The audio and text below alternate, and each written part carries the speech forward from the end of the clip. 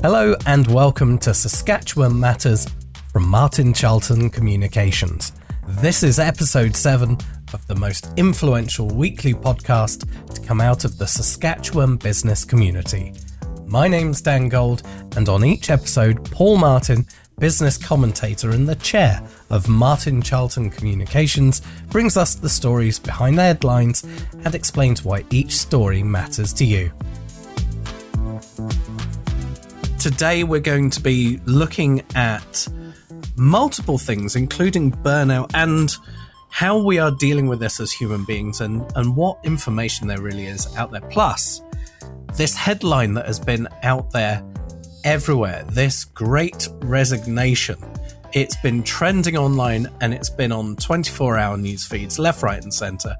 In the US alone, April saw more than 4 million people quit their job, according to a summary from the Department of Labour, and Microsoft had a survey of more than 30,000 global workers that showed that 41% of workers were considering quitting or changing their professions, based around primarily how people felt they were treated.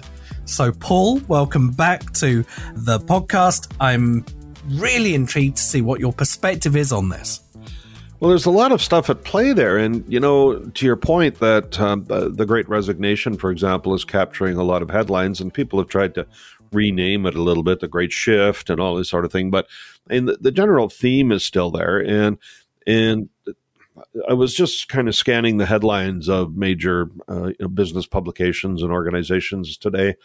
And I was surprised at how many times things came up that were around have second thoughts about quitting your job. Can you make your job work with, what are your goals? And can you actually figure out a way to stay where you are and get it done? Another one was the number of CEOs that were saying work from home is not going to work, that we need to have people in the office to collaborate. I mean, there's a theme starting to emerge here. And we're also kicking around the notion of, there was the Eric Church concert on the weekend in the SaskTel place or SaskTel Center, and 15,000 people or 13,000, whatever it was, showed up.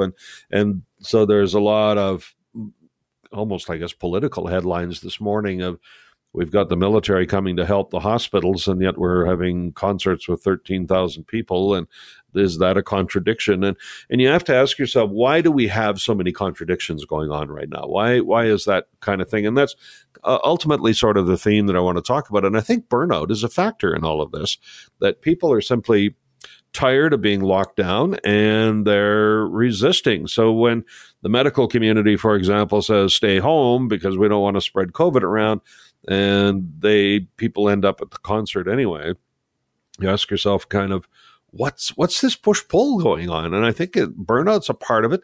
People are social creatures. They want to get out and have some social interaction. And so, they're going to attend these concerts, but it really raises bigger questions across the whole piece. So, I like to talk about the questions of leadership. And if you're a leader, how are you trying to reconcile all of this stuff? So you're running an organization, or, you're running your household. How are you trying to reconcile all of this? And it's not very simple stuff. But I think at the end of the day, there's one word that really comes to mind for me, and it's that people are tired. They're just simply tired. They are done being told with, how to conduct yourself, what to wear, when to go, where you can't go. How old are you? Do you have a passport? I mean, the number of restrictions that we have around it. And it's back to something we talked about earlier, is that the tools that the public sector, that government has to deal with a crisis, really relate to restrictions. They put rules around things. They put fences and parameters around it. And people, I think, instinctively pursue the freedoms that are opposed to those kinds of restrictions. And so they look to tear those barriers down, and that's where they count on the private sector to be able to do it. So, on one hand, we got governments saying restrict.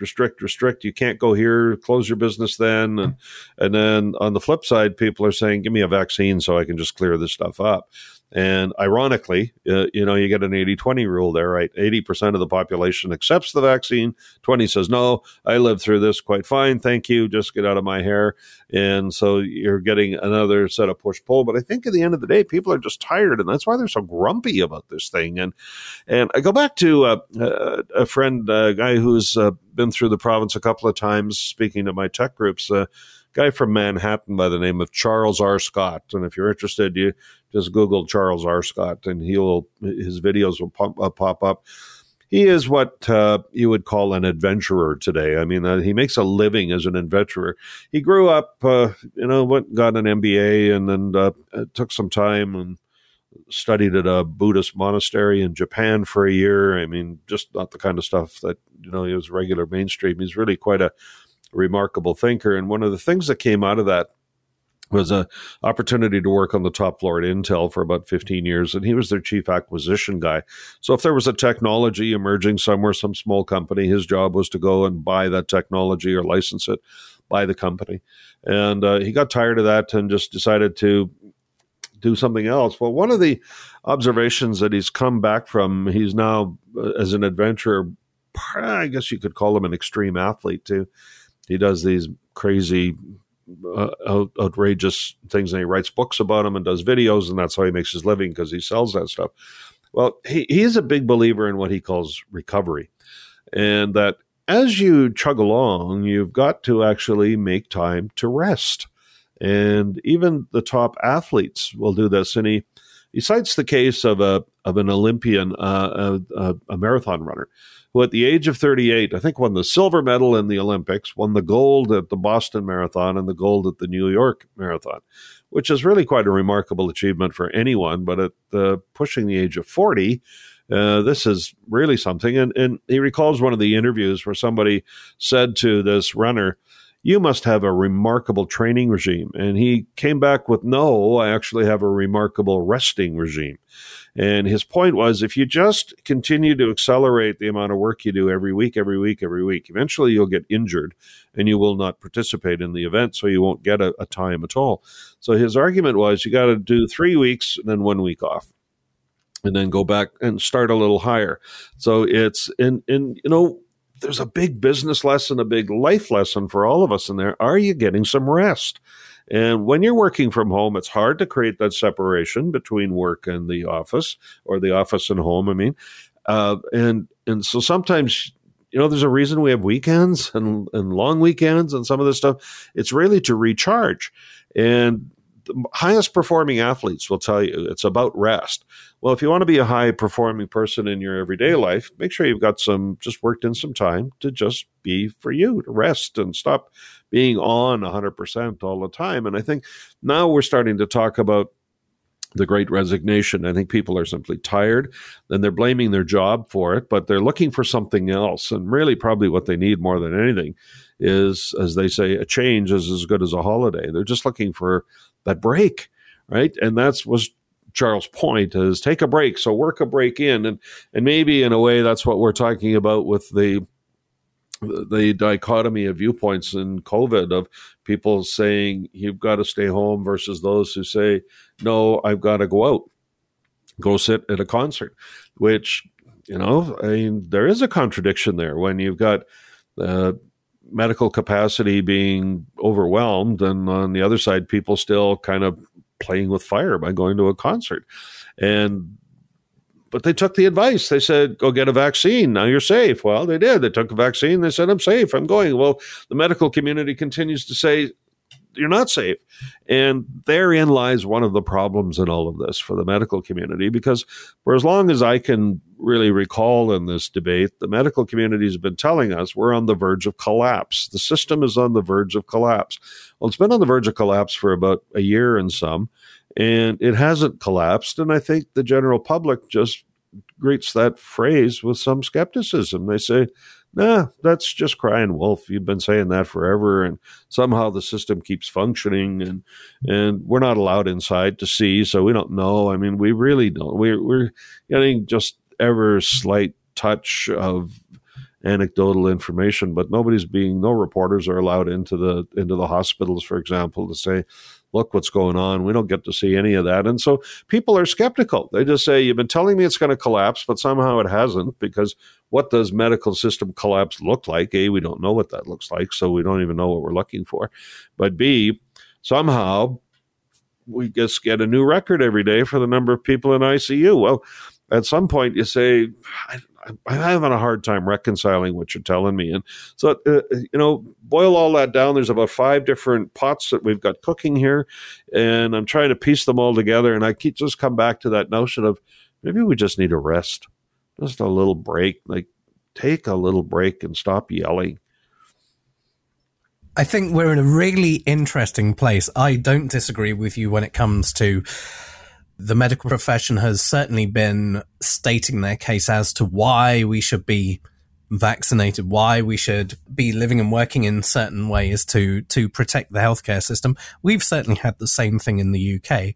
The question would come to it is, do we ever want to see a point where, let's say, the capacity is gone, and then what is next after that? We don't want to get to that stage. So yes, we're getting very fatigued with the message that is out there, and we're very, very used to hearing the same thing over and over, and it's become noise, which is really unfortunate because we take the lead. We take our medical lead from people who look out for us, but then systemically we look at it and go, well, it's still there. Yeah, and I think this is, a couple of years from now, it'll be fun to look back and see what the approval ratings are for doctors were always at the top of the list. They were the most trusted. They always had high ratings on the trust factor. Journalists, used car salesmen, we were always at the bottom of the pack, and politicians. I'm wondering if the medical community is going to get bruised on this, and that their rating will come down a little bit. And you're right. I mean, it is one of those things where it just does become noise because we've been told too often it's going to collapse. And maybe once external teams are required where we're shipping people out of the province for medical support, we're bringing in healthcare professionals from the military and whatever, that may be collapse. I don't know. They need to tell me what that looks like, and maybe it's the choice of words that they use. But Saskatchewan's certainly not the first province to have exported COVID patients. That started, over a year ago. Nobody talked about those provinces' systems collapsing. Or I guess they did, but they didn't. The system kept operating. And that's where I get lost in all of this, because frankly, I am not a medical person. I don't know what that terminology they use even means. And I wouldn't know when to say, if I was a leader looking at that and say, you tell me when we've crossed the point where we've tipped and it's collapsed. And I don't know that we have that. And so it's very difficult for proper decision-making to get made. Interestingly, from a Stanford study, companies with bad environments that doubled down on decisions that didn't support workers, such as, in some cases, layoffs, reflected badly on the organization, but the organization was trying to protect itself during a really difficult time. But according to Alison Omans, the chief strategy officer at Just Capital, they measured multiple metrics saying the people who were disgruntled, and when people are at that point of going, well, pre-pandemic, I was already unhappy. This is just the thing that's pushed me over the edge with the additional pressure. They cited its wages, its benefits, its security, its opportunities for advancement and safety.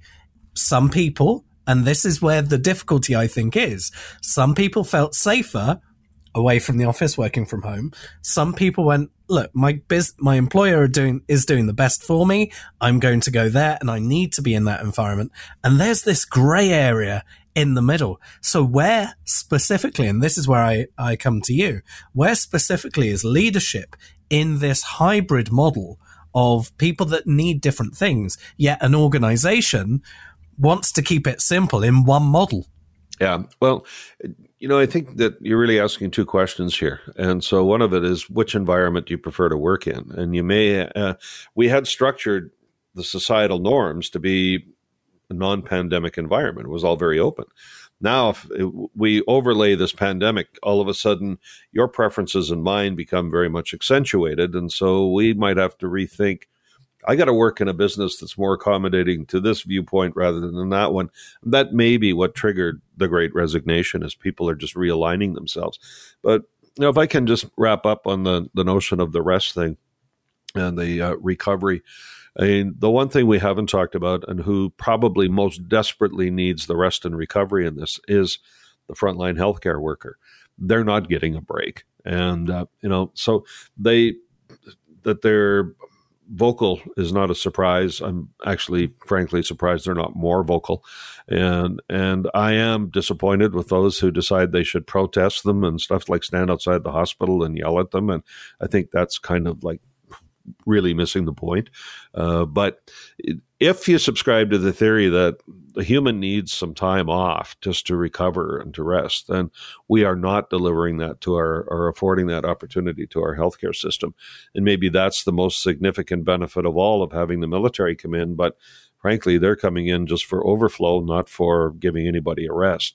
And that might turn out to be the most costly misinvestment of all, is that we didn't provide some relief for those who have been working pretty much steady for 18 months in a crisis-style environment. And, I get why they've been saying, we're in danger, but the danger of this saying we're in danger all the time and the system doesn't collapse is that people start to get jaundiced to your position. And so ultimately, I guess at the end of the day, we have a little communications lesson here in that be careful what you say, and don't always be speculating about what might, unless you're pretty sure it's going to happen. I mean, I get you got to warn people, and that you have to say, if you do this, this, and this, certain outcomes are going to happen. But be confident that those outcomes will happen if people do this and this and this. I mean, the health system's probably proved that it's remarkably resilient, way stronger than maybe everybody thought, that it's been able to cope with all of this. And ultimately, at some point, it will crash. What crash looks like, I don't know. Has it already crashed? Perhaps. I don't know, because we don't get to look inside. But I do know that rest and recovery is an important thing. I know I certainly feel it in my own personal life, and I see it around me, and we're not affording that opportunity for the health system. We can't just say, hey, you guys just shut her down for a weekend and take some time off. I mean, they can't do it. And so to that end, we should be extending at least a little consideration to them, and just think about the notion of this rest. I was really taken by the analogy that Charles offered to us when he talked about the Olympic athlete, the marathon runner, that you need 3 weeks on, 1 week off. And just one last closing thought. We had a tech speaker come in one time, and he told us that in 2019, for example, 14 people died on Everest. And of those 14, 13 died coming down. Only one died going up, which says when you're going up, you're in adrenaline's flowing and you're focused on an objective. When you get to that objective, everything comes down. Your emotional levels, your energy levels, even your acuity comes down, and you're in a much more dangerous spot. And that's where the danger happens, is when you've achieved something and now you're just going, you're on your way back down, or you've just got your PhD or whatever it is. That's actually a tough time. People like to pursue goals when you get them. There's a downer that comes with it, and we need to remember to just keep some goals out in front of us. Paul, as ever, thank you very much for the insights on this story. It's a big story. It's multifaceted. It's incredibly important as it affects each and every one of us. And I couldn't be more thankful to those working in the healthcare system for providing the support to us that they do. And let's help them do their job. Thank you for taking the time to listen to Saskatchewan Matters from Martin Charlton Communications. If you are listening to this episode on Apple Podcasts, then please do leave us a 5-star review. Saskatchewan Matters is a proud part of the Saskatchewan Podcast Network.